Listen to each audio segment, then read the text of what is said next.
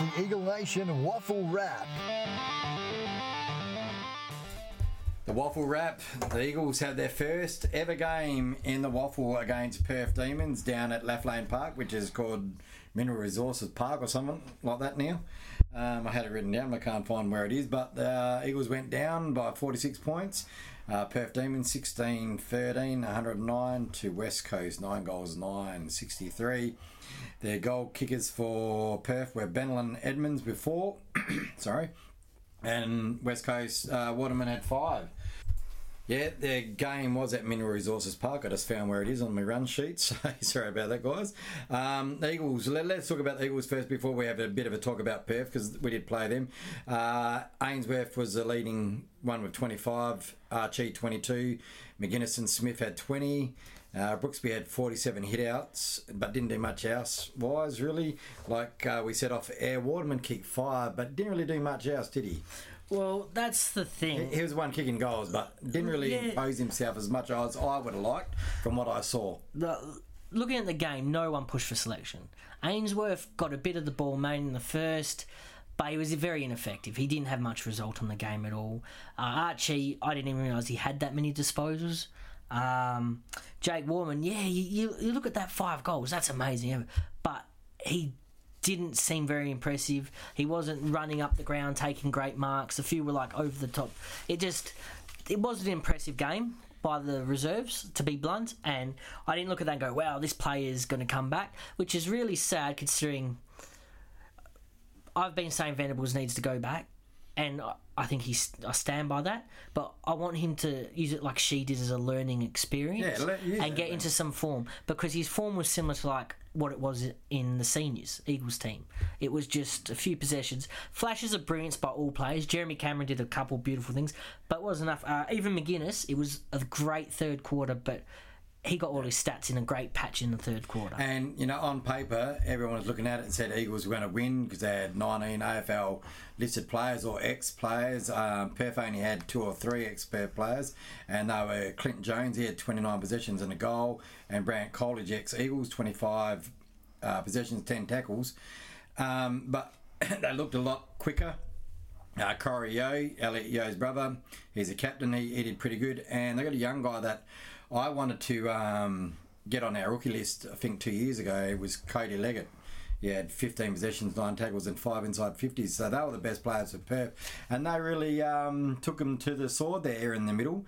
But it was probably only late in the game that they won it, really, because the Eagles were hanging in there and then they just kicked away. Oh, when McGuinness was having that great patch in the third, we drew it right back. There was a goal in it, at one stage, but the last quarter they just blew it away. And Smith, you missed that easy one from, a couple of metres out. That's what I mean. It wasn't a very Nothing went our way. It was reminiscent of kind of the Brisbane game. We won the first quarter, but really it was the Brisbane's game, basically.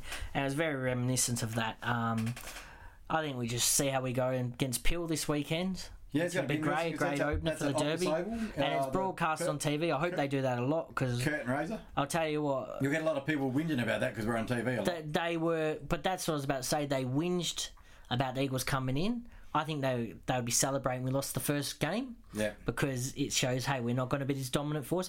And it's bringing people to the Waffle and tensions to the Waffle. I'm looking forward to watching the Waffle on TV now. Well, I wasn't really like that before. I watched just to see how the guys like Brady Gray went. Andrew Fisher, he did pretty good. I thought for his first Waffle game, he's played a lot of amateurs. I thought he did really good. But it doesn't. I watch it for the exact same reason you said theirs, because I like to see the plays. But it doesn't matter why you're watching it, because they get the numbers watching it, then all suddenly the numbers spike, then they get more for the advertising during those games. It's a chain reaction. It could breathe new life into the Waffle. And it's going to benefit the Waffle, and the Waffle heads see it. They might see it, but you never know. You'll always have your whingers and your knockers. We're not going to have an injury report this week because there's very minimal injuries at the Eagles, so we'll put this on the back end of the Waffle wrap. Is Hamish Brayshaw. He seems to have bit injury prone, this kid. He's one of my favourites. I hope he can get right, because he's had a glute, he's got a test. So I hope he can get right, because I want to see this kid, because I reckon he's going to be great. It's almost what we missed on a bit of grunt in that midfield on the weekend. You got Liam Duggan with a knee. He should be back straight in this week. Nick Nat Nui, as we were just talking off air, knee, but he could be back in a couple of weeks. I don't like to get through the waffle. That's it. I don't like to get people's hopes up, but there is the rumour mill circling, and they're saying only 3 weeks away. Not for the seniors, obviously. No, this is for limited time in the waffle. And if you really think about it, if they're saying round 8, that kind of does actually make sense. Let's say 1 or 2 games with limited minutes then in the seniors. So it would be round 8. And but it's amazing just to think he'll be playing football in 3 weeks. And as Wayne said, from one of his sources, and I've heard from a source as well, that he will be, and a lot of teams that go on this way, they're doing their midfield at the centre bouncers, and then they bring in another midfield. So at the centre bouncers for that main break, they're bringing in the bigger body ones, and Nick will be in there, but he won't be rucking. He'll be in there to clearance-wise. Yeah, I don't know about that, because if you go down that path, you've almost got to play 3 rucks, and a lot of teams don't even play 2. Yeah, but they'll be playing him as a forward and pinch hitting as ruck. No, I realise that, but too tall. The one thing that'll happen with that is maybe Oscar might have to make way. Yeah, see, I don't like that. Or Will Vardy, and they use Oscar as a pinch hitter. It's something to think about anyway. Yeah, I've made my opinion clear on the Vardy issue. Massive fan, but again on the weekend he only had 5 disposals. Again, no goals. Yeah. He hasn't kicked a goal this year. Good conundrum to have anyway.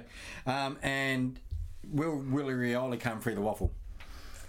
I think he'll have to. I think maybe limited minutes like Jamie Cripps did. Like you said. I think Nick, we said off air, and actually it was actually you made the comment, I wouldn't be surprised if Nick Nat is back before Willie Rioli. Well, they both might make the AFL appearances in the same round, in round 8. Wouldn't that be exciting? Well, thanks for listening to the Waffle Wrap, guys. It wasn't much of it. We'll try and do a more intensive one next week when we did a review of the Peel game that's coming on as a curtain raiser.